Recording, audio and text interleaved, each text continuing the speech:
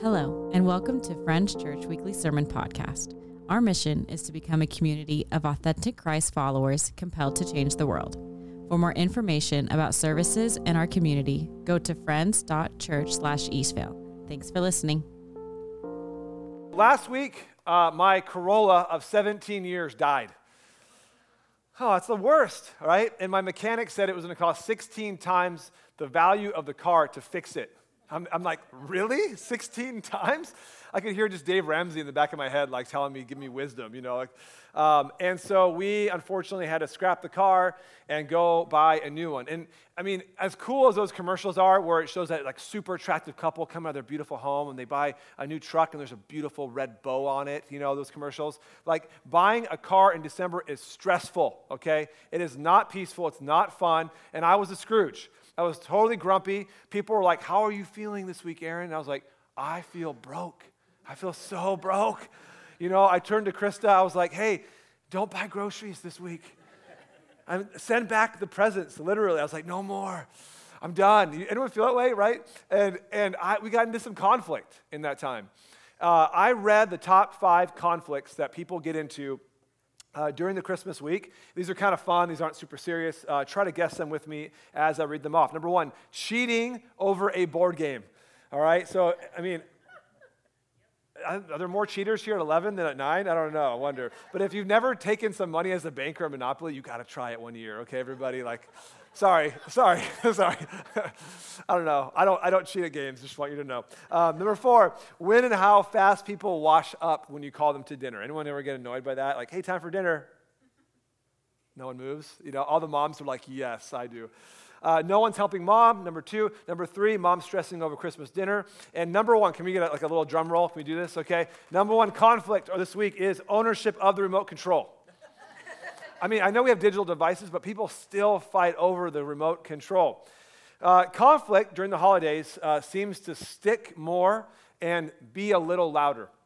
I remember being 9 years old and going to Christmas at my grandparents' house, and my grandfather and my uncle, his son, got into an argument. And I can't tell you what they said exactly, but I can feel in my body the awkwardness and the tension over an argument at the Christmas dinner table.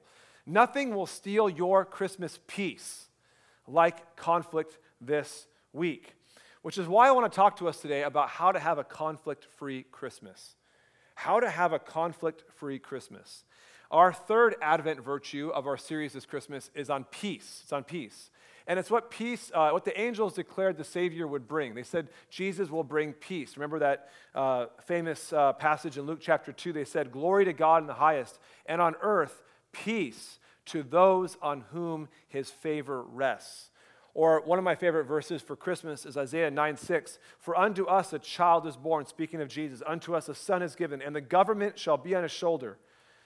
And his name will be called Wonderful Counselor, Mighty God, Everlasting Father, and Prince of Peace. Jesus promised to bring us peace. But I know that as you go through this week, that some of you are not anticipating peace, you're anticipating conflict. Maybe it's been a year of conflict in your family, your loved ones, spouses, relationships. We know it's been a year of conflict in our world. And so I just want to speak this morning to those people who anticipate that. And I want to address an emotional hurdle before we open up our passage. You might think to yourself, there's no way I could experience peace and have no conflict this week. Aaron, it's unrealistic to even think about that. That might be something you might be saying to yourself this morning. Maybe your family is dysfunctional. Or you might say, Aaron, my family is so blended. Everyone's going everywhere. And maybe you're 34 or 40 or 50, but when you go home, you're like 11 years old all over again. And it brings up all these wounds from your past. And let me just say that if that's you or any of us experiences those things, you know, conflict might not be inevitable or might be inevitable for you. You might have conflict this week. It might happen. I can't guarantee that. But I want to read the words of Pastor Max Lucado. He said this, conflict might be inevitable, but combat is optional. That's a good word. I mean, that's a sermon right there, everybody. Let's just go home. Right? Conflict might be inevitable, but combat is optional. You do not have control over people's responses, actions, their attitudes. You don't know if they'll show up drunk or drink too much or not show up at all. You may not have a Thomas Kincaid family. That's okay. No family's perfect in this room. But in our passage today, God wants us to know that you might not have control of them, but you do have control of you. You do have control of you. And this morning, God speaks to the person who's in conflict. The passage is written by the Apostle Paul, and he writes to two different groups who have a history of conflict in this passage. And the big idea I want to break down for us this morning is this, that Christ's peace must rule in your heart first before you can expect it to rule in others. Christ's peace, this is the big idea of our passage. There's one thing you remember, here it is. Christ's peace must rule in your heart first before you can expect it to rule in others. And so turn to Ephesians chapter 2, verses 11 through 18. Ephesians 2, 11 through 18 is our passage to figure out how to have a conflict-free Christmas. And as you're turning, let me give some background. Paul the Apostle writes this passage. He writes it to Jews who had become Christian. They had embraced Jesus as their Messiah. And he writes to Gentiles, non-Jewish people who had believed in Jesus as well. And the Gentiles had come from kind of pagan backgrounds, if you will, like they had believed in false gods and all this crazy stuff. And they had conflict together. They could not get along. If you think you have conflict, you have no idea. These two groups fought endlessly all the time. Ephesians 2 is one of the great chapters of the Bible. In verses 1 through 11 or 1 through 10, Paul addresses how we have peace through Jesus with God and the conflict we have with God because of our sin. But in verses 11 through 18, he talks about how we have peace with other people through his death on the cross as well. And this is a doozy of the passage, or of a passage. You might hear words in it when I read it that kind of just go over your head. That's okay. They go over my head too when I read it. It's a very dense passage. Paul is not succinct in it at all. It is very nuanced in his explanation. That's okay as well. We'll break it down idea for idea. But let me read the passage, and then I will pray and ask God to help us understand it. Verse 11, therefore, remember. Pay attention to the remembers in this passage. Therefore, remember that formerly you who are Gentiles by birth and called uncircumcised by those who call themselves the circumcision, which is done in the body by human hands. Remember that at that time you were separate from Christ, excluded from citizenship in Israel, and foreigners to the covenants of the promise, without hope, without God in the world. But now in Christ Jesus, you who were once far away have been brought near by the blood of Christ. For he himself is our peace, who has made the two groups one and has destroyed the barrier, the dividing wall of hostility, by setting aside in his flesh the law with its commands and regulations. His purpose was to create in himself one new humanity out of the two, thus making peace, and in one body to reconcile both of them to God through the cross, by which he put to death the hostility. He came and preached peace to you who are far and peace to those who were near. For through Jesus we have access to the Father. We both have access to the Father by one Spirit. Pray with me. Lord, this morning on the third week of celebrating the Christmas season, we come and our hearts desire peace and shalom, Lord. I want to pray for anybody here this morning who comes in and their hearts aren't filled with shalom or peace. We ask God in the time together that you would just calm us down, not just to experience peace inside, but God, ultimately peace with you and with those around us. God, thank you for this week. Thank you for being our peace. We pray for all the conflicts in our world. We ask that you would bring peace to the world, Lord, and that people would come to a realization that without you, there is no lasting peace. Help us understand this passage, God. Thank you for everyone here. Thank you for bringing us together and for the chance to be challenged by this passage. In Jesus' name, amen. The word peace is used 4 times in this passage, but it's used 400 times in the entire Bible. And if you go to Israel, they will greet you by saying the word shalom. They'll say shalom. And that word means peace. But the word peace and shalom in the Bible is so much more important than just a greeting. It really means completeness. It means at its core that your life goes the way God wants it to go, that it goes the way God designed it to go. To say that your relationships have peace means that your relationships go the way that God intended them to go. Now think about how awesome that would be for everyone's relationships this week to go the way they're supposed to go. Now, I don't know all of your network of friendships and relationships, but how cool would it be to just go, man, everyone's getting along, it's all fine and dandy, everyone's in harmony and in unity. That's what shalom is. That's what peace is, harmony and unity between us and God, ourselves, and other people. Now think about the people in your life in this week, and who in your life you might not have shalom with. Who in your life might you not have peace with? It's those people that I want you to keep in the back of your mind as we're working through this passage. See, point number 1 today is this, that lasting peace is unattainable apart from Jesus. Lasting peace is unattainable apart from Christ. Paul uses the word remember 2 times in our passage, verse 11 and verse 12. The first time he uses it, he says to the 2 groups, the Jews and the non-Jews, to remember that they had tried everything to have peace apart from Jesus, and it did not work out. It's difficult for us to grasp that Jesus could only bring that Jesus is the only one to bring us peace and nothing else. And part of that reason is because we've been brought up in a secular humanistic world. And secular humanism is this belief that we can do things apart from God. And we might think that we can bring peace to our world and peace in our relationships apart from Christ. But it's only Him, His power, His authority, His love, His mercy that can really change the human heart to a place where we can actually experience shalom and peace. A quick study of human history will tell you that every attempt to bring peace is only temporary and only just a Band-Aid. And we can look at many examples, but one that I found that was kind of humorous was this past week, I read a story of a group of people from 1986. Man, I was 6 years old. Maybe you remember this, I don't know, but they are from an organization called Pro-Peace. And they planned to march in protest to nuclear war from Los Angeles all the way to D.C. Can you imagine walking from L.A. to D.C.?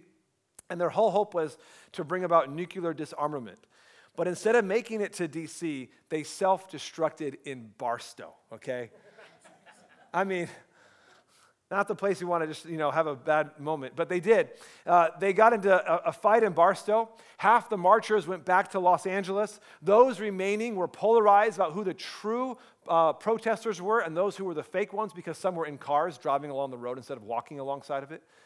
They got an argument about their dress code, and so they decided to hold a vote. And then they got an argument about who could vote or not. And then they let children vote. And then they decided the vote wasn't valid. This is a true story. You can literally Wikipedia this thing. And then a bunch of people went home after that. And those who went all the way to D.C. didn't speak to one another. Now, they didn't bring peace to the world. And they didn't even have peace among themselves. And the reason why is because, anything we do, it might be in good intention, but without Jesus, it doesn't have the power to actually touch the heart and the soul. We falsely hope in our personal lives that time can heal and bring peace, don't we? Maybe we say, I haven't seen this relative or this person for a year, and now you're going to see them at Christmas time, and we think maybe it'll be different, we hope. Unfortunately, time doesn't heal wounds. It just hides them for a season. And then we get around them again, and it digs it all back up. We turn to government, and we think government programs will help, and maybe there's some good there, but a government of the people, by the people, for the people is still without peace if Jesus isn't in the people and their heart. And I know this personally from just being your pastor, and in a lot of ways, this is less of me preaching today and just speaking from my heart as a pastor, that I talk to you on the phone and text messages, at the front door, in the parking lot, in here after service, that many of you have had ongoing difficult relationships with people. I know how draining it is to constantly have the push and pull of the same issues with the same people over and over again. It just wears on you. And for people in the first century, they believed that they had no hope that the Jews and Gentiles were ever going to get along. In fact, in verse 11, Paul says that their relationship had gotten pretty petty. He says this, "Therefore remember that formerly you who are Gentiles by birth and called uncircumcised," they had resorted to name calling by those who call themselves the circumcision. Their relationship had gotten petty, name calling to each other. And by the way, adults do it more than kids, right? It had become childish. it had gotten even more childish as we kind of read about the text in a moment. But have you ever seen kids argue over what side's theirs? Like in a room or a car? Maybe you did it growing up. They usually put a blanket in the car or maybe some toys in the room and they say, this is my side. And they turn to grandma or mom, they say, get your toys off my side, get them away, stop touching my side.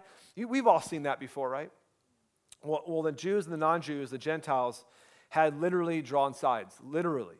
There was a wall that separated them from each other in the grand temple where there was worship in Jerusalem in Jesus' day.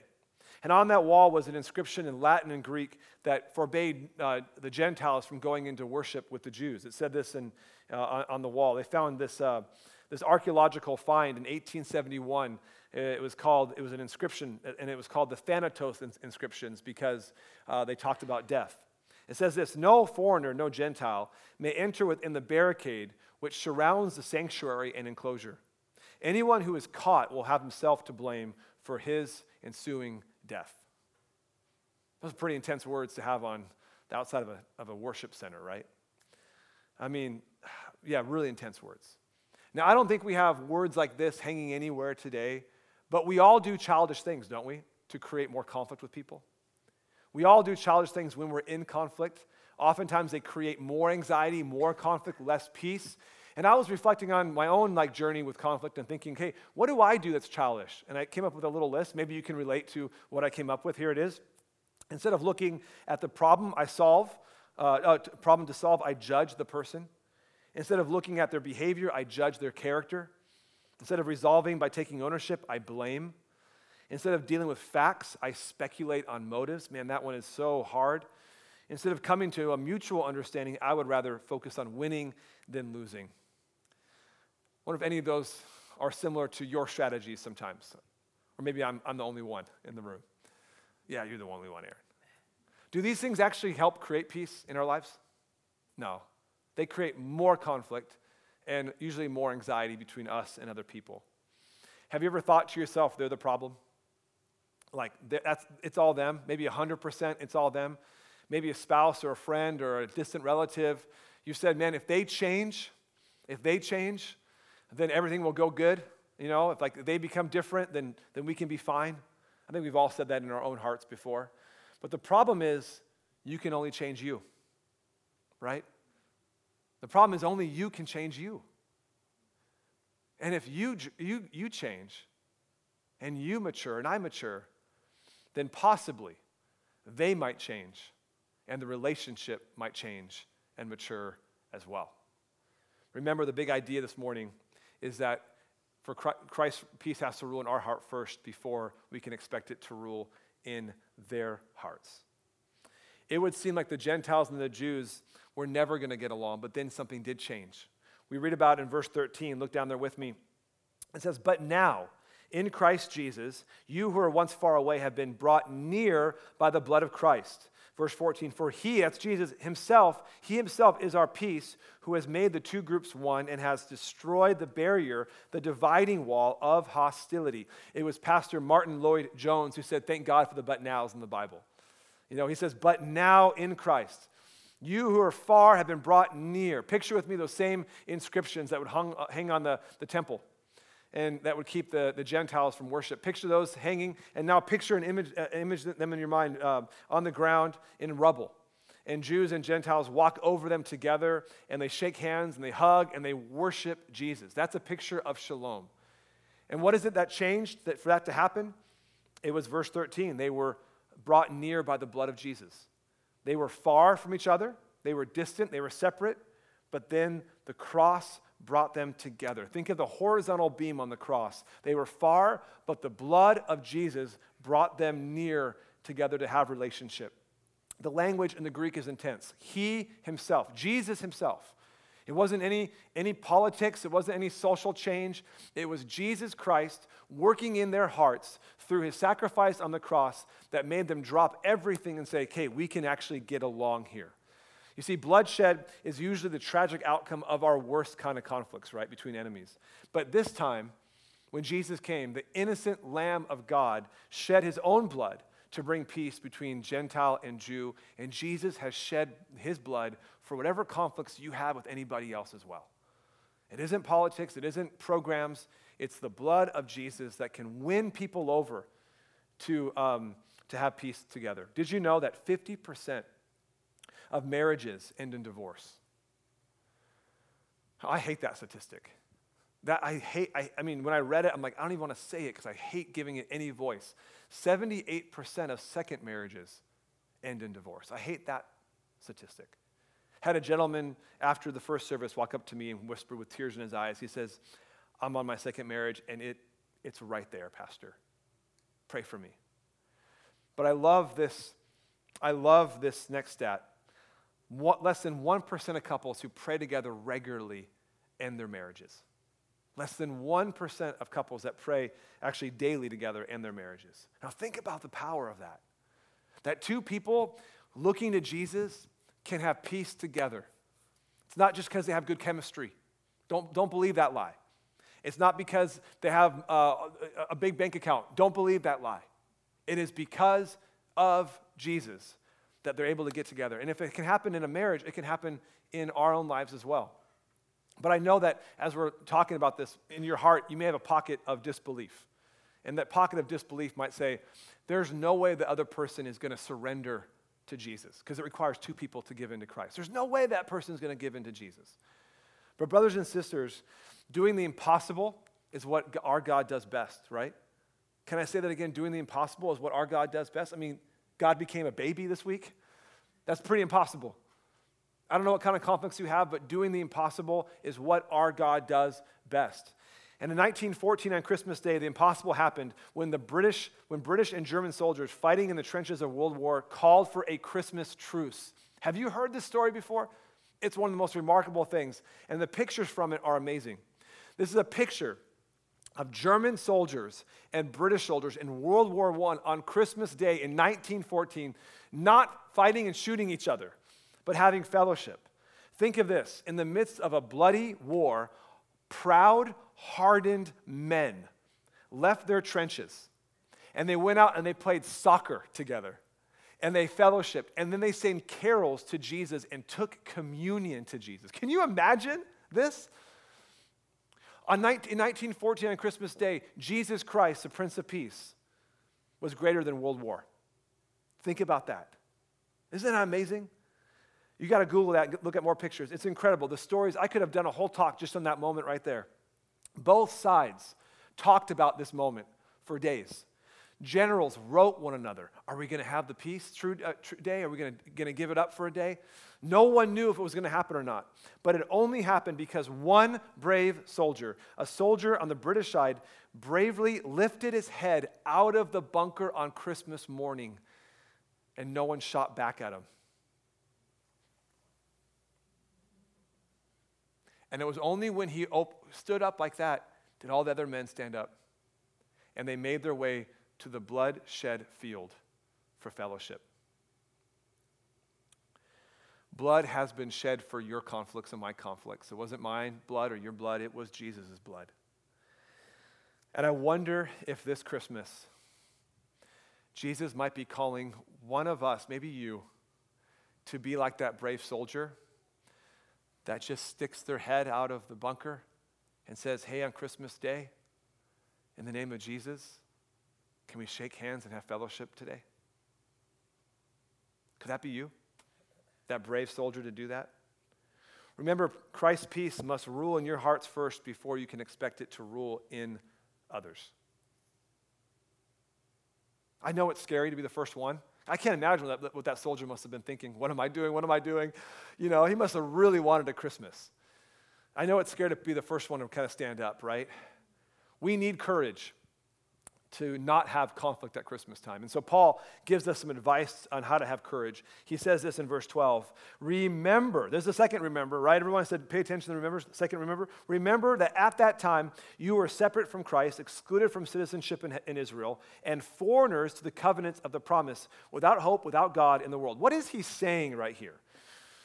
Well, verse 11, we're commanded to remember that we tried to have peace without Jesus. Now, verse 12, we're told to and commanded to remember what life was like without Christ in our own personal lives. And so he has this list of things to remember. He says at one time you didn't have Jesus. Now, I don't know when you all became a Christian or not. I didn't become a Christian until I was 20 years old. So I know what life was like before I had Jesus in my life. And I remember the darkness. And I remember how easy I fell into temptation. And I remember the anger in my heart before Jesus got into it. And so go back and think about what life was like before Jesus, he says. He says, then remember that you were stateless. Not that you were an American citizen, but remember at one point you didn't have the guarantee of going to heaven. And then he says, remember that you were friendless to the covenants, meaning that God's promises in the whole Bible, the promises we all want to know and believe in, they didn't apply to you because you didn't believe they were true for you. And then he says, remember that you were without hope and without God. This is a pretty, depressing list, honestly. When I read it, I'm like, man, that's deep and dark and exposing in so many ways. It's not written to us to embarrass us or bring up shame. It's actually written to remind us of how loved you and I are. So when we had our little kids, right? My kids are 10 and 11 now. When they were real little, we would send them to the rooms for a timeout, right? Hey, you've been bad, go give a timeout. And after the timeout, I would go to the room and my wife and I would give them a big hug. And we wanted them to know they were loved even when they did bad things. We wanted them to get into their heart, I am loved. Mommy and daddy love me when I do bad things. And we wanted to mirror God's love for us. And when Paul says to remember what life was like before Jesus, it's like he's saying, hey, this week, before you go into the craziness of your family and your life, take a God time out and remember that Jesus loves you when you're bad. He loves you when your heart is at its worst.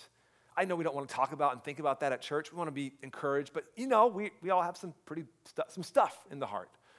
Jesus loves us in that. He loves you in that. It's like he puts his arms around you and says, I love you. Before you go into this week, just know that, because it's really tough to hold on to conflict, isn't it?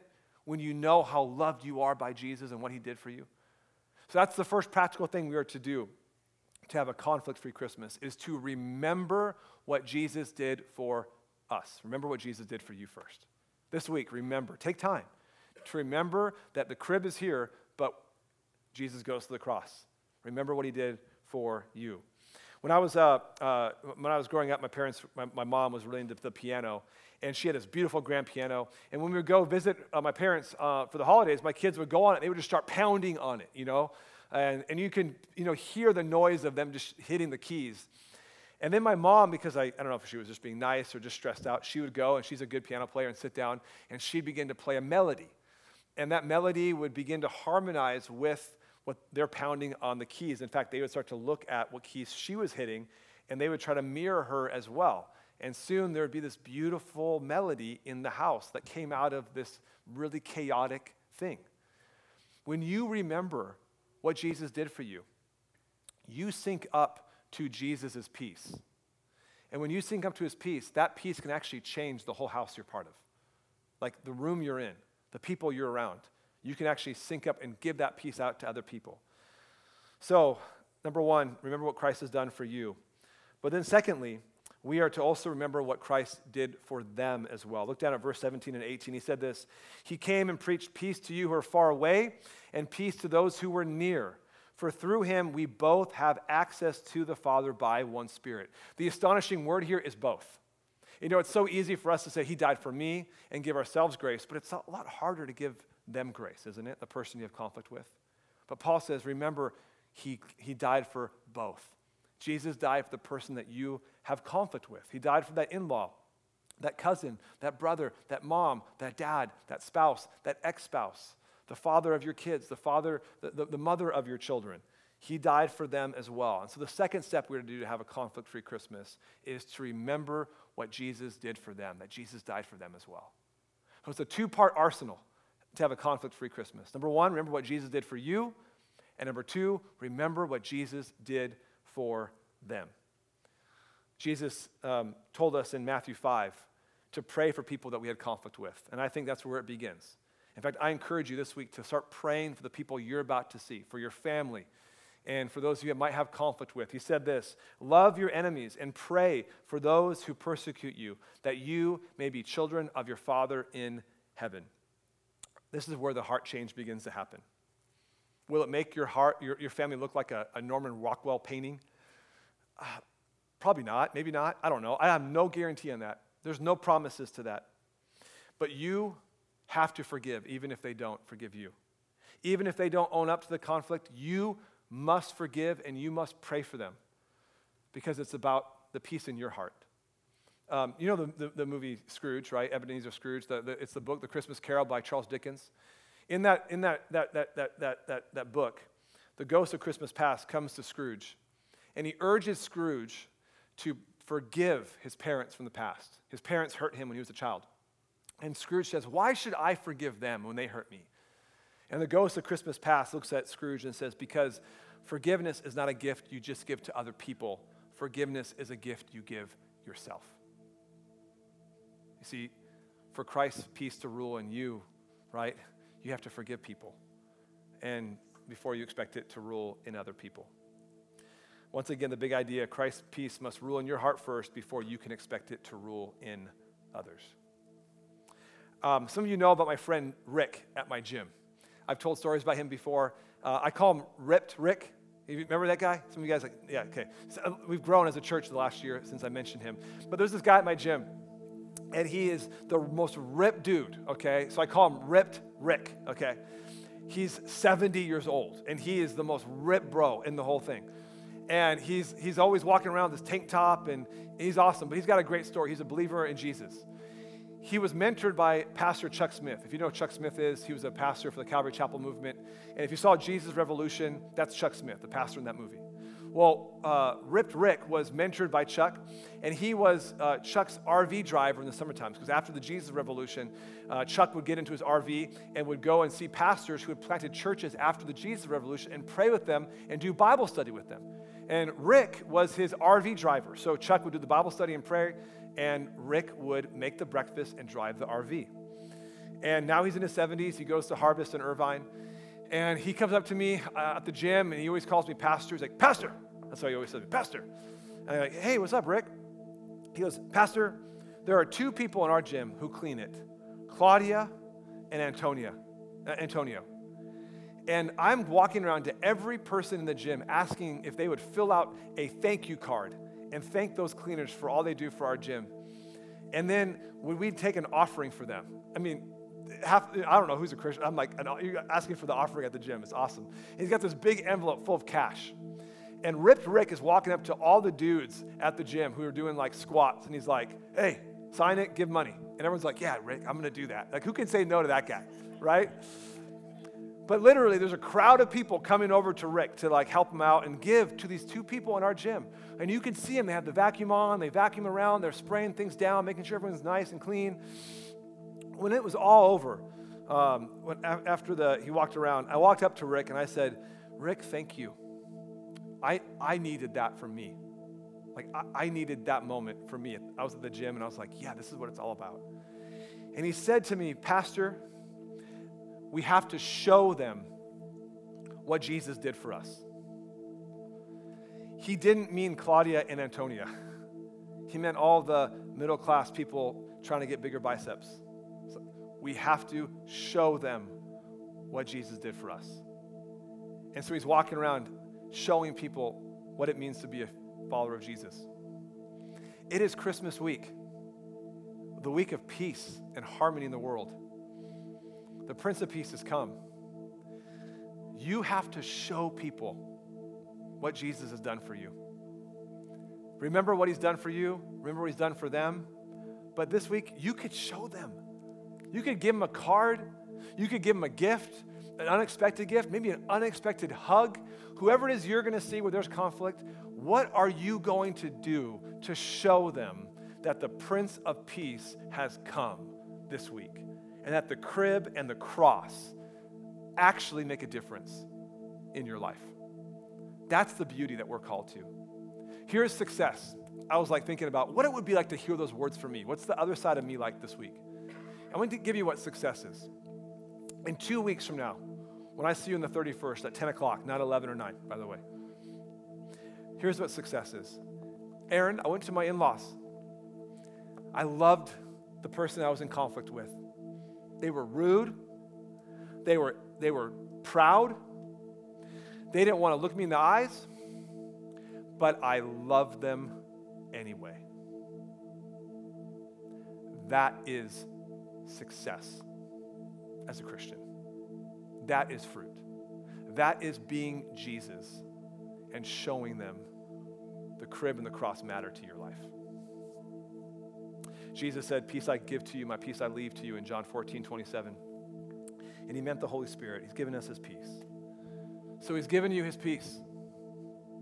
Can you give it out to somebody else this week? How can you? What does that look like?